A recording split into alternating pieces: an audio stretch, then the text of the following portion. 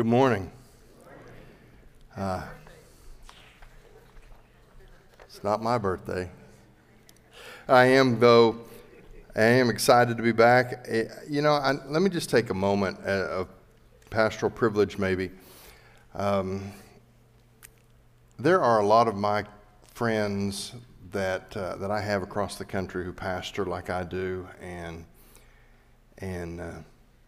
every Sunday it's a battle to get up and go and know that you're supposed to be there because they're in a hard place. They're at odds with some of their people, and it's a difficult world that they serve in. And I never want to take for granted what God has done here at Evergreen and the privilege that He has given me to be pastor. Every time I'm away, which is not very often, but every time I'm away, I'm reminded of how much I love this place and how much I love this people. And it's always a tremendous encouragement to come back after a time away and just to be loved on and encouraged and told how glad you are to see me. And so I just appreciate you and the part that you play here. And I'm so grateful to God for what He has assembled in this place of people called Evergreen. And so I just wanted to take a minute and thank you for who you are and what you do, the way you impact my life, and what God has allowed us to share in this place together. I wanted to let you know those baptisms that you saw this morning. The end of August it's kind of funky. What we call the church year, it runs with the school year. It runs from the 1st of September to the end of August. And so for church statistics, denominational statistics, we run on that calendar. So it's a little bit odd, but our church year last year, the 2021 church year, Evergreen had 80 baptisms that year. And, okay. But what I was going to tell you is those two baptisms that you saw, last Sunday was the end of the 21-22 church year. And those baptisms were number 80 and 81. So 81 baptisms last year, 161 baptisms in the last 2 years. That is a mark of God doing something that we can't do for ourselves. And so I just wanted to let you know, I don't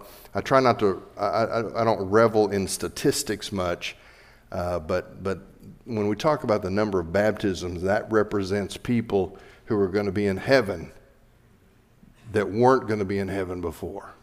So that's worth celebrating, and I wanted you to hear those numbers. Today is the first Sunday of a new church year, and I want to begin a new teaching series. I finished, we spent 8 weeks in the book of Ezekiel, and I don't know how you felt about it, but it was an adventure. But we're going to come back today and begin again in the book of John.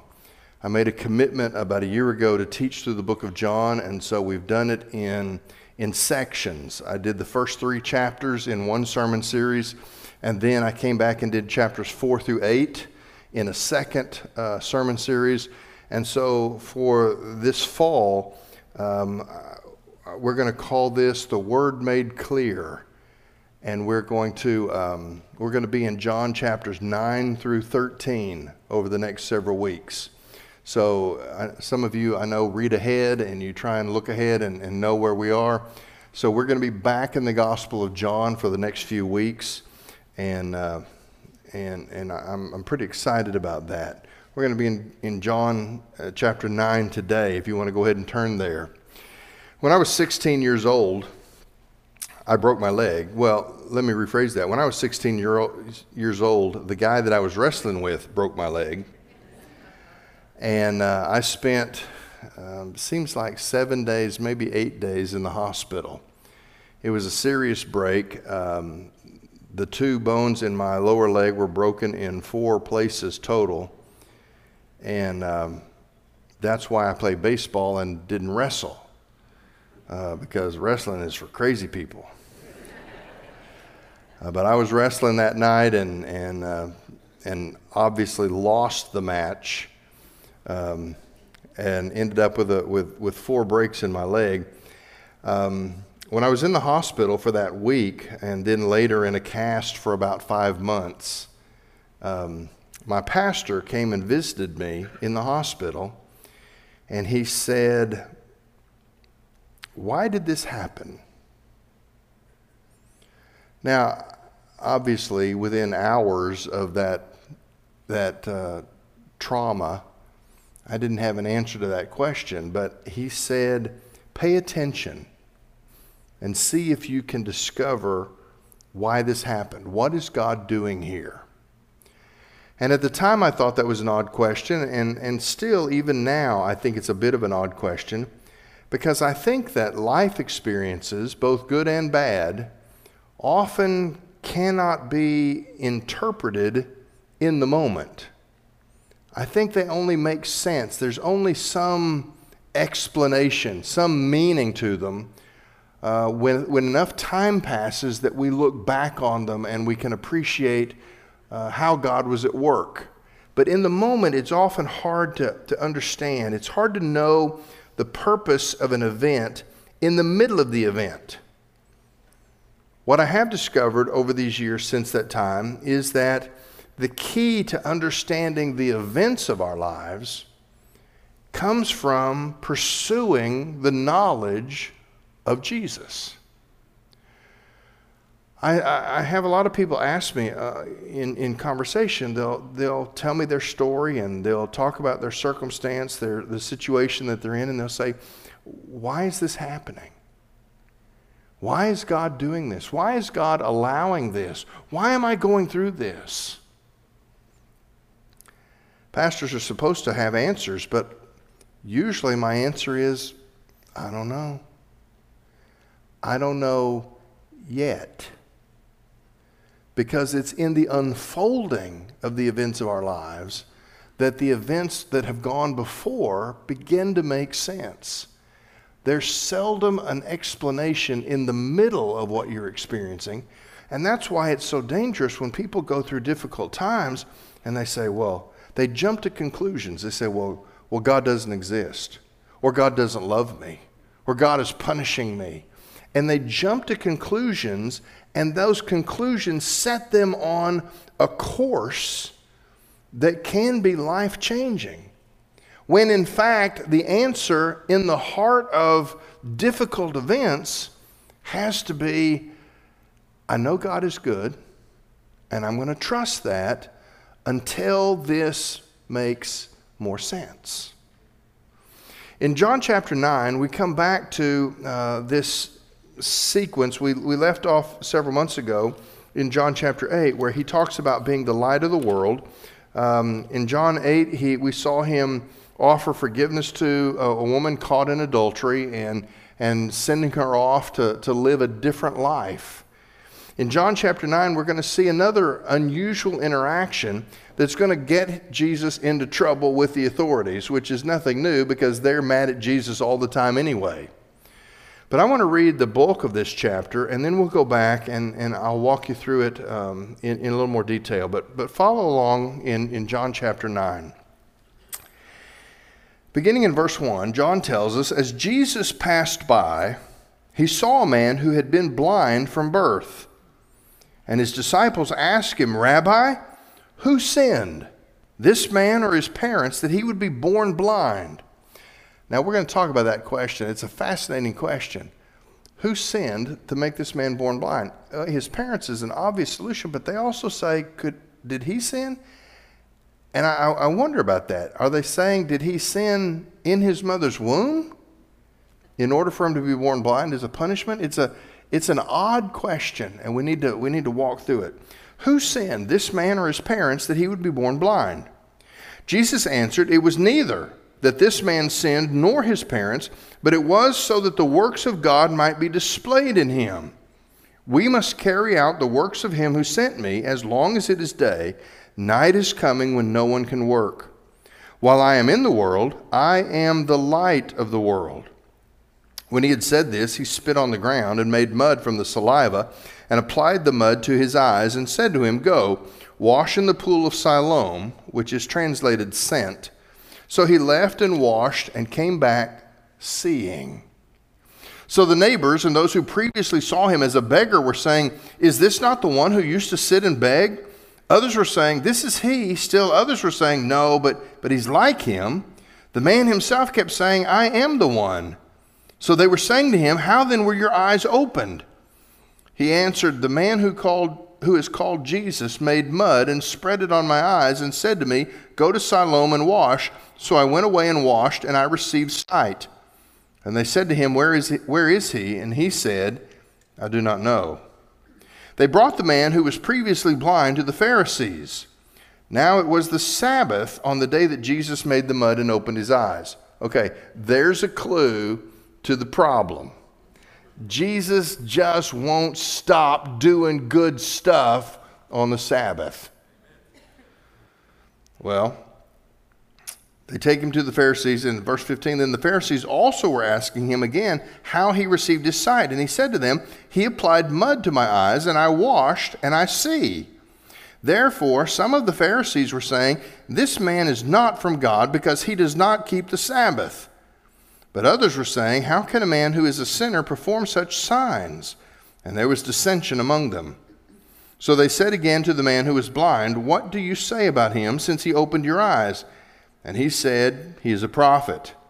The Jews then did not believe it about him that he had been blind and had received sight, until they called the parents of the very one who had received his sight. And they questioned them, saying, "Is this your son, who you say was born blind? Then how does he now see?" His parents then answered and said, "We know that this is our son, and that he was born blind, but how he now sees we do not know, or who opened his eyes we do not know. Ask him. He's of age, he'll speak for himself." His parents said this because they were afraid of the Jews, for the Jews had already reached the decision that if anyone confessed him to be Christ, he was to be excommunicated from the synagogue. It was for this reason that his parents said, "He's of age, ask him." So for a second time they summoned the man who had been blind and said to him, "Give glory to God. We know that this man is a sinner." He then answered, "Whether he is a sinner I do not know. One thing I do know, that though I was blind, now I see." So they said to him, "What did he do to you? How did he open your eyes?" He answered them, "I told you already, and you did not listen. Why do you want to hear it again? You do not want to become his disciples too, do you?" I got to meet this blind man someday, because this is the guy I want to know. Sarcasm is his love language.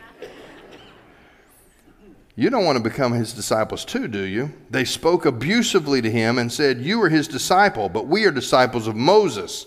We know that God has spoken to Moses, but as for this man, we do not know where he is from."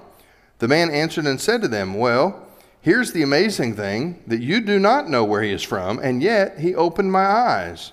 We know that God does not listen to sinners, but if someone is God-fearing and does his will, he listens to him. Since the beginning of time, it has never been heard that anyone opened the eyes of a person born blind. If this man were not from God, he could do nothing." They answered him, "You were born entirely in sins, and yet you're teaching us?" So they put him out. Jesus heard that they had put him out, and upon finding him, he said, "Do you believe in the Son of Man?" He answered by saying, "And who is he, sir, that I may believe in him?" And Jesus said to him, "You have both seen him, and he is the one who is talking with you." And he said, "I believe, Lord." And he worshiped him. And Jesus said, "For judgment I came into this world, so that those who do not see my face, and those who do not see may see, and those who see may become blind." Let's talk about this man. This man got up one day expecting his world to be exactly like it had been every other day for the rest of his life. He was not a man who had been in an accident and had become blind. He was not a man who had a disease at some point in his life and lost his sight. He was born blind every single day. As a child, as a teenager, as an adult, darkness. The complete and total darkness that comes with that kind of blindness. He didn't have memories of things that he had seen. He didn't have images in his mind of things that he could recall. Darkness. He woke up this day expecting everything to be as it had always been. Actually, that's the way most of us wake up. Rather than the expectation that God could do something at any moment that we could be a part of, we wake up expecting every day to be just like the day before, that things will never change, and we're always caught off guard when things are different. When God does something, when our circumstances change, we say, well, that was unexpected. Well, things are unexpected, but change itself shouldn't be so unexpected. His world changed because he crossed paths with Jesus. But the best part of this story is not the healing of a blind man. It's the progressive testimony of that man who now can see. That's where I want us to look. This chapter gives us what I've called a partial explanation of troubles. The disciples see this man begging. They're walking with Jesus through the city, and they cross paths with this man, and they ask a question. Rabbi, who sinned, this man or his parents, that he would be born blind? Now, it's a typical misunderstanding that is still with us 2,000 years later. The misunderstanding is that bad circumstances always equal judgment. Now, Jesus is going to do something unusual, something that the disciples didn't expect. He's going to give them God's perspective on troubles. In these verses, they said, Jesus, did the man sin before he was even born? Is that possible? Or did his parents sin and this man is suffering because his parents were sinners? And Jesus says it was neither. Verse 3, it was neither that this man sinned nor his parents, but it was so that the works of God might be displayed on him. Jesus is going to give the disciples God's perspective on troubles. He says there's no special wickedness in this man or in his family. Rather, this is a moment that has been providentially prepared by God from the beginning of this man's life in order to display the Messiah who has come to take away the sins of the earth. It's what we call paradoxically the blessing of difficulty. Think about it.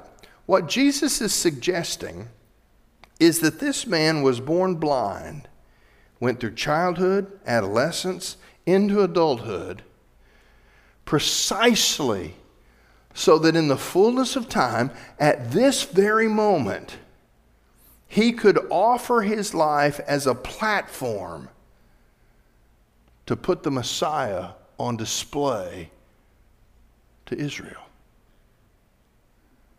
Now think about that. His suggestion here is that when we face difficulties, when we go through things that we think make us broken, that inconvenience us, that make us struggle or suffer, Jesus is suggesting that one of the possibilities is that God is preparing a moment in your life to put Jesus on display.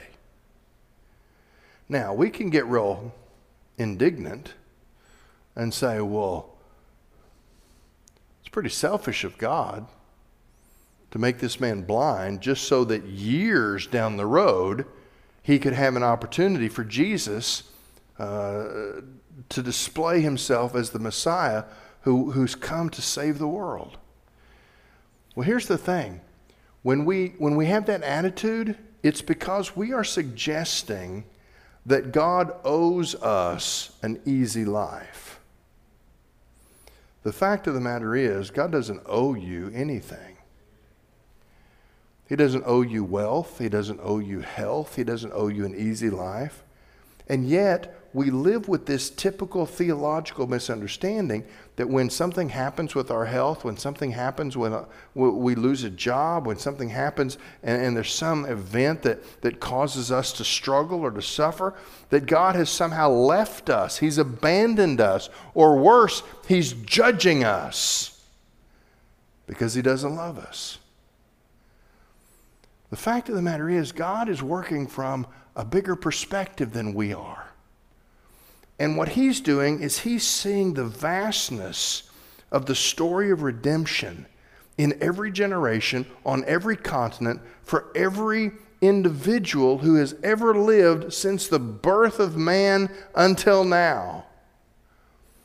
And your story is a part of the thread of redemption that God is weaving through the circumstances of all of us in order to accomplish His purposes. You say, well, it's not fair. This man was blind. Yeah, but you know what? This man is not blind for all of eternity. And I promise you, when you meet him someday, he's going to introduce himself and he'll say, I don't really remember your name. And he goes, yeah, my name wasn't listed, but I was that blind man in John chapter 9. And you're going to say, oh, man, I'm sorry about all those years that you were blind. He's going to say, no. Hey, listen, I made it into the story. I was a part of the drama of the unfolding of redemption to the whole world. Jesus used me to display Himself. Don't apologize. I'm just glad to be in the story. You see, our attitudes about our own circumstances would change if we could get past the idea that we're the star of our own story. We're not. We're not the star of the story. We're a part of God's story. It's much bigger than us. And sometimes we go through stuff. A 16-year-old breaks his leg in 4 places 3 months after he got his driver's license. That's suffering. But whether you're 16 or 112, circumstances are not a reflection of the level that God loves you or doesn't love you, but God is always working in us and through us, even in our troubles, so that Jesus can be put on display. It's, as I called it, the blessing of difficulties.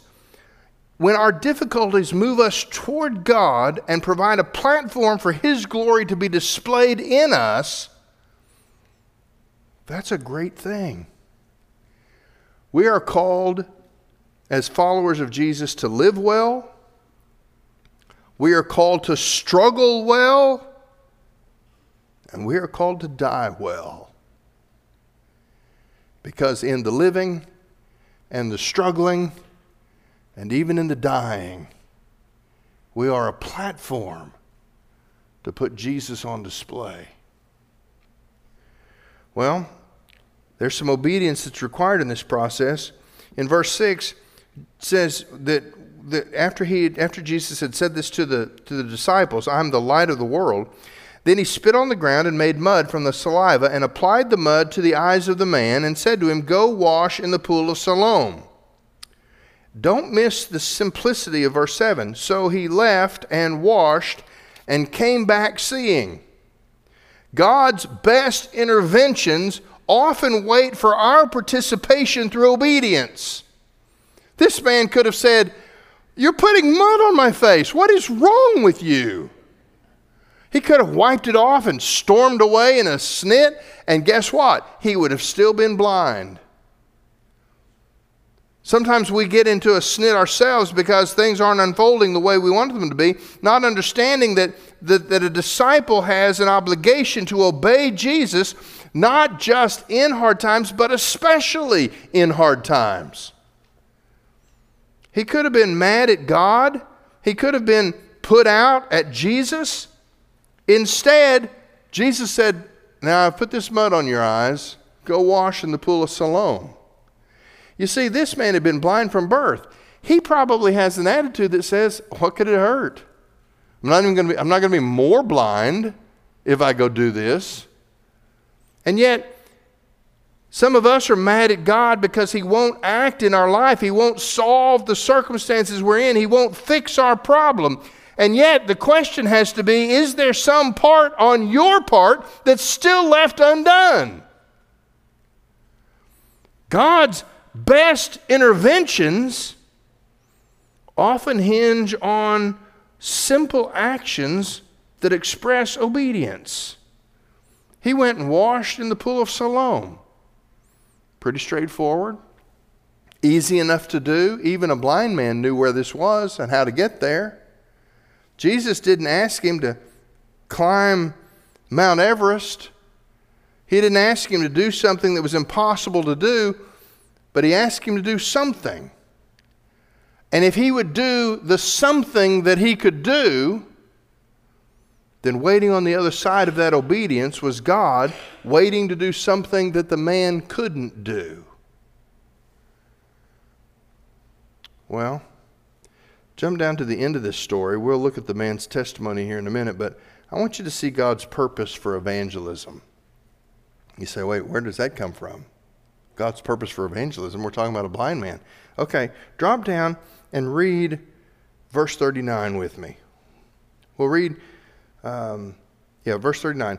It says, "And Jesus said, 'For judgment I came into this world, so that those who do not see may see, and those who see may become blind.'" In other words, Jesus summarizes this story. Now, we'll look at the man's testimony in just a minute. But Jesus summarizes this event by saying, I came into this world not to answer curious questions or to convince skeptics. I came to put on display who I am. And by doing that, I will save those who acknowledge that they're lost, and I will confound and confuse those who think they have all the answers. In other words, Jesus does His best work when we're not satisfied that we have it all mapped out. Do you ever tell yourself, man, I have no idea what's going on in my life? I don't know why I've been through what I've been through. I don't know why I'm going through what I'm going through. I wish I could get some answers. See, here's the thing. We have this illusion that if we could just get the why behind the events of our lives, that it would all make sense and we would go, oh, okay, well, now it's okay. The classic example of this is the book of Job. In the book of Job, we know, as the readers, we know that there's sort of a heavenly wager taking place. The enemy comes to God and he goes, and God, with great pride, says, have you considered my servant Job? Man, this guy is following me. This guy loves me. This guy serves me with enthusiasm. And the enemy goes, well, of course he does. You give him all kinds of blessings. And God says, no, it's deeper than that.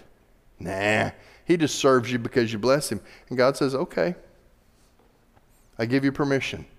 Go take his blessings away. Well, sure enough, he takes his blessings away. There's an attack like Job never saw coming. And Job says, well, the Lord gives, the Lord takes. Same response. What? Blessed be the name of the Lord. Well, Satan says, well, of course, you took away the blessings, but that you wouldn't let me touch him. I mean, if you let me get really up close and personal with him, he'll spit in your eye. And God said, no, do your worst. And so the enemy did. He did his worst. He came at Job. It did damage in his family, in his marriage. He stole his health. His wealth took a hit. And Job was a disaster. Even Job's wife said, why don't you just curse God and get it over with? Just curse God, let him strike you down. At least you'll be done with all this suffering. And Job said another great statement of faith. He said, even if he slays me, I will praise him. You see, Job's faith was strong in the good times, but Job's faith was legendary in the hard times. Now, here's the kicker. Job, all the way through the book, says, this is unjust. I don't deserve this. I've been a righteous man. If I could just talk to God, if I could just explain the situation to God, if I could have 5 minutes time with God, he'd go, oh, wait, there's been a mistake. So at the end of the book, what happens? Job's gotten all this bad advice from all of his friends who are telling him all the reasons why he deserves what he's getting. But God shows up at the end of the book. But here's the thing. God doesn't show up to explain himself. We know what was going on as the reader. We're given the backstory of Job's sufferings. But in the book of Job, do you know that Job never one time gets an explanation from God? Do you know that God doesn't owe you an explanation for your life? What he did was, he said, okay, Job, here I am. You've been talking at me. You've been talking about me. But now I'm going to do some talking, so put on your big boy pants and be quiet. And God begins to talk. Some of the most majestic words in the entire Bible are in the last 4 chapters of the book of Job, where God says things like, where were you when I hung the stars in space? Where were you when I raised the dawn and light flooded through for the day? Where were you when I set the boundaries of the mighty oceans? Where were you when I filled the land and the sea with the beasts that express my glory? Where were you? And again, we have a tremendous statement of faith where Job says, I've been talking about things that I don't know anything about, so I'm just going to shut my mouth now. Listen, here's the thing about difficult times, hard circumstances, rough days. Sometimes God is doing something that we don't yet have an explanation for. It could be nothing more than God giving us the privilege of struggling through something difficult so the world can see Jesus in us. Well, that seems unfair. Listen, you got eternity. You know what God promised us? He promised us healthy bodies. He promised us a life without suffering, no more tears. He promised us community, wholeness, love, joy. He promised us rest. The Hebrew word shalom encompasses all of those things. But it's not yet. He didn't promise us all that today. He's doing something in us and through us and around us today. But we will not be shortchanged. Whatever our struggles, whatever the things that we suffer with, whatever we have to go through in this life, we will not be shortchanged, because waiting for us is that compensation, if you will. God will make all things right, and we will look back and say, man, I'm just glad I had the privilege of putting Jesus on display. I got to be part of the story of redemption. I got to allow people to see Jesus in me. And folks, they see him in you a lot more clearly in your struggles than they do when you're at ease. That's the purpose of evangelism. It's fascinating. When you jump back up to verse 34, we're going to talk about this testimony, but verse 34 is a fascinating verse. he's been talking to these Pharisees, and they answered him, "You were born entirely in sins, and yet you are teaching us?" So they put him out. Listen, because he was blind, because he had a physical infirmity, because he was blemished, if you will, he had never set foot inside the temple one day in his life. He wasn't allowed to. I find it fascinating that they hated Jesus so much that they expelled this man from a church that he'd never been allowed to enter in the first place. They kicked him out even though they'd never let him in. God used that moment, an entire lifetime of blindness. So in that moment, Jesus in his glory was put on display for the whole world to see. Now here's where I want you to see the real part of this, the important part of this story is the telling of his story. The way he shares life in the telling of his story. Now look, I've called it personal announcements of grace. But I want you to see, it starts with his initial encounter. I want to just give you a number of verses so you can mark them if you want to. In verse 11, they came to him and said, "How were your eyes opened?" In verse 11, he says, "The man who is called Jesus made mud and spread it on my eyes and said to me, 'Go to Siloam and wash.' So I went away and washed, and I received sight." A single verse, straightforward summary of events. There was a man named Jesus, and he came and he put this mud on my face. His initial encounter with Jesus, the only thing he knew was the man's name. The man called Jesus. This blind man had no deep knowledge to identify beyond the name of the source of his grace and healing. Listen, here's the key. We're going to see that from that point of not knowing anything more than the name of Jesus, his testimony is going to get bolder as his comprehension of Jesus increases. But let's not go past this too quickly. What I want you to know is you don't have to know anything beyond the name of Jesus for him to do a work in your life. How are you healed? Well, I don't really know. There was a man named Jesus. And he came and he put mud on my eyes. And he told me to go wash in the pool of Siloam. So I did. And then I could see. That's all I know about him. That was the initial encounter. But look at what happens in verse 17. They come back. They're still talking to him. And there's a little bit of dissension in these verses in the Pharisees.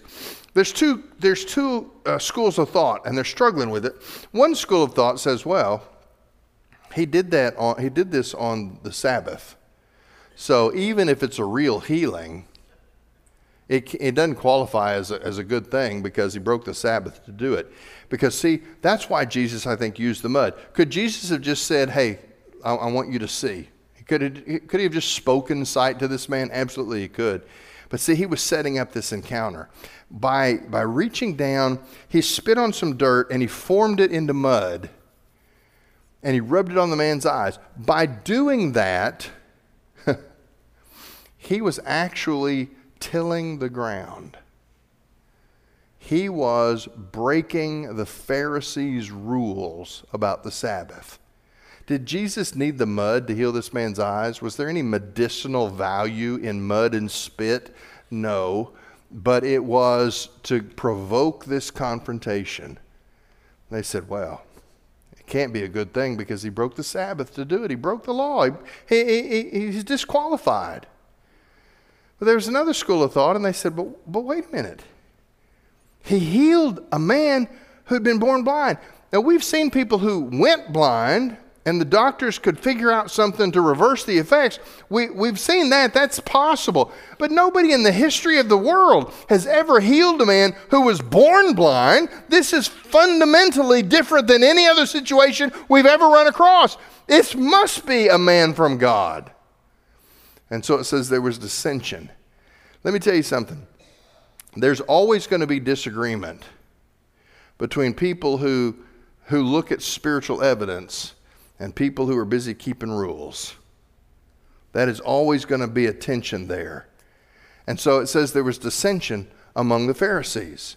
Well, they continue the conversation with the man, and in verse 17, so they said again to the man who was blind, what do you say about him since he opened your eyes? Now remember, all he knew about him was his name was Jesus. But now it says he is a prophet. He's already progressed in his understanding of Jesus from just the name that identified him to the evaluation that this man must be a prophet. A prophet is a person who is sent from God with God's authority. This man has worked out in his mind that this miracle that has just taken place in his life couldn't be other than from God. And so the carrier of the miracle must himself be a prophet. He had God's authority over nature to reverse congenital blindness. But then look at verse 25. He's going to continue to grow in his understanding of Jesus. Verse 24 says, so a second time, and we're skipping the whole conversation with the parents.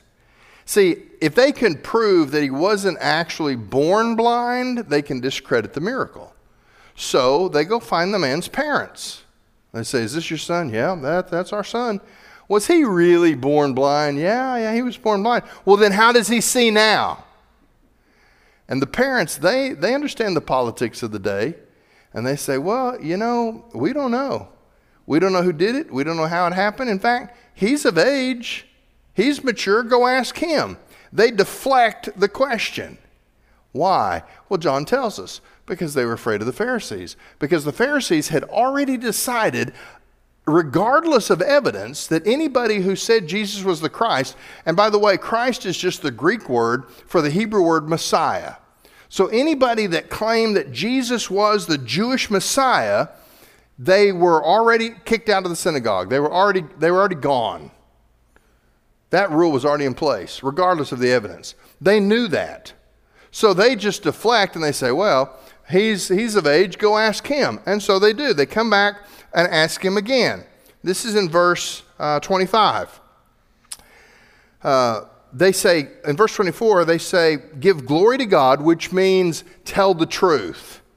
It's kind of a euphemism, but it means tell the truth, give glory to God, tell the truth. We know that this man is a sinner. In other words, Jesus can't be a prophet. He's got to be a sinner because he broke the Sabbath. Verse 25, he then answered, whether he is a sinner, I do not know. One thing I do know, that though I was blind, now I see. Folks, let me tell you, that is a one-verse summary of your testimony.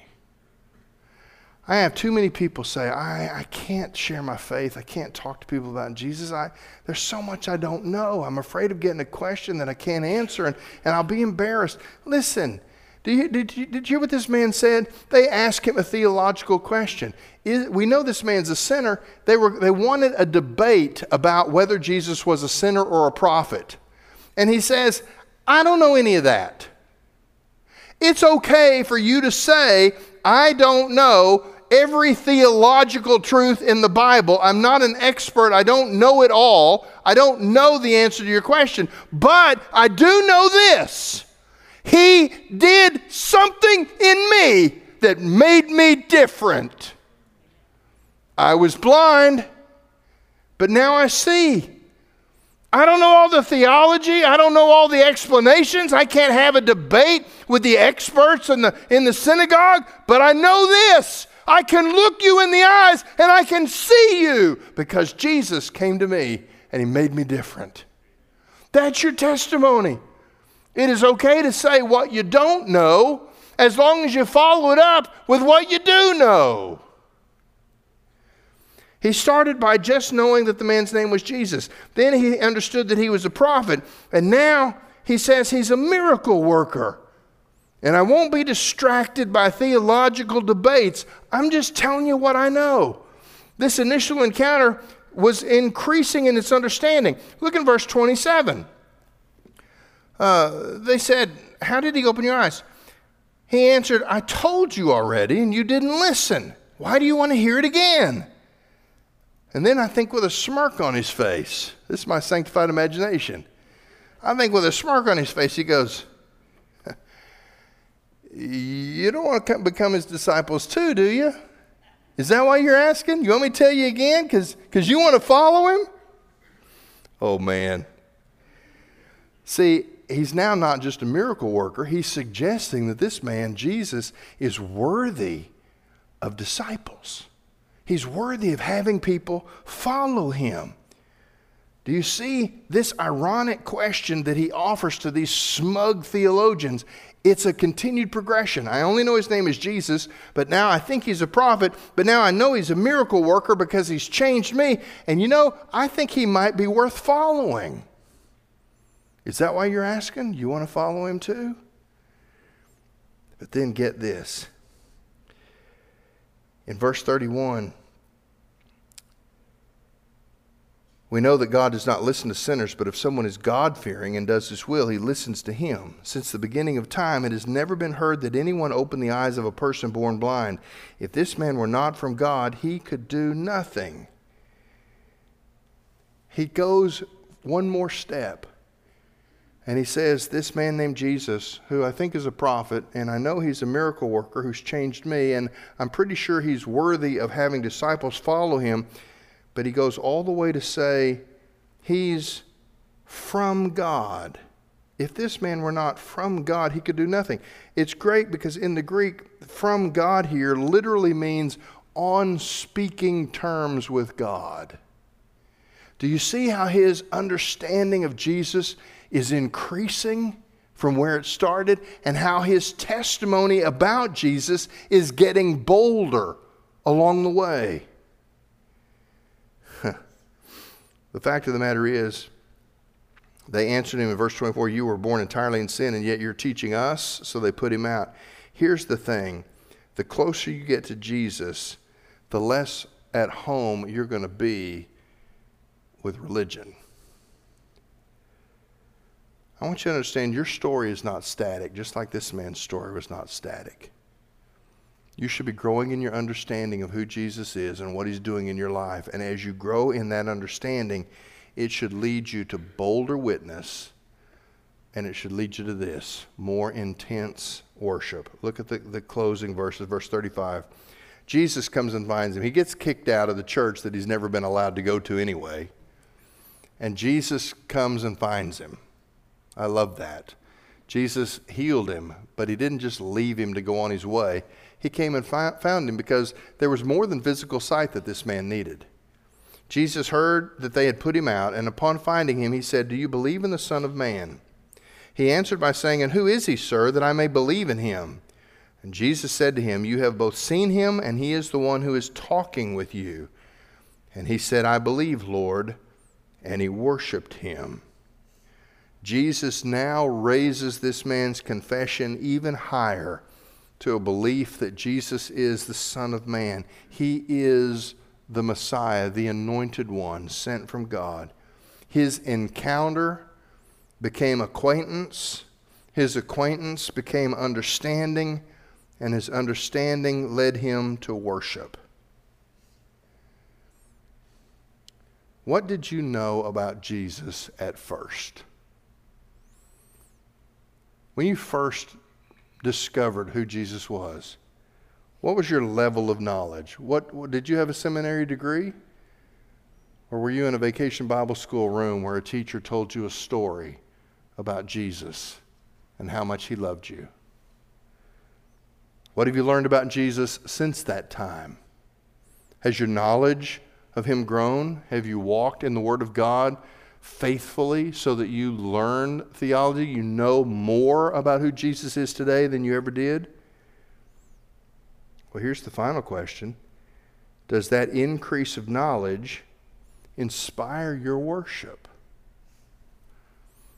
In other words, let's not put it from my childhood encounter in vacation Bible school to today. Let's talk about this week. Have you spent time in the Word of God this week so that you know some little tidbit, something more today than you knew a week ago about Jesus? And does that some little something bring you to church on this particular Sunday morning with a little bit more fire to present yourself before the throne of grace and offer worship? You see, we should always be learning more about Jesus. We should always be growing in our understanding of Jesus, because as we know Jesus better, two things always happen. Our life begins to make more sense, and our worship begins to have more power. If you want to make sense of your life, if you want to worship with more energy and vigor, both of those things happen from the same source. You go meet Jesus more than you've known him before. You want to be bold in evangelism? Comprehend more of Jesus. You want to be more engaged in worship? Learn more about Jesus. You want to make sense of the circumstances of your life? Learn more about Jesus, because in him we have the answers. Go find your way into the Word of God this week. Start reading in John chapter 10. We'll pick up where we left off. Learn more about Jesus. Make sense of your life. Bring boldness to your witness. And bring power to your worship. That's the prayer for the people who are called Evergreen. In Jesus' name, amen.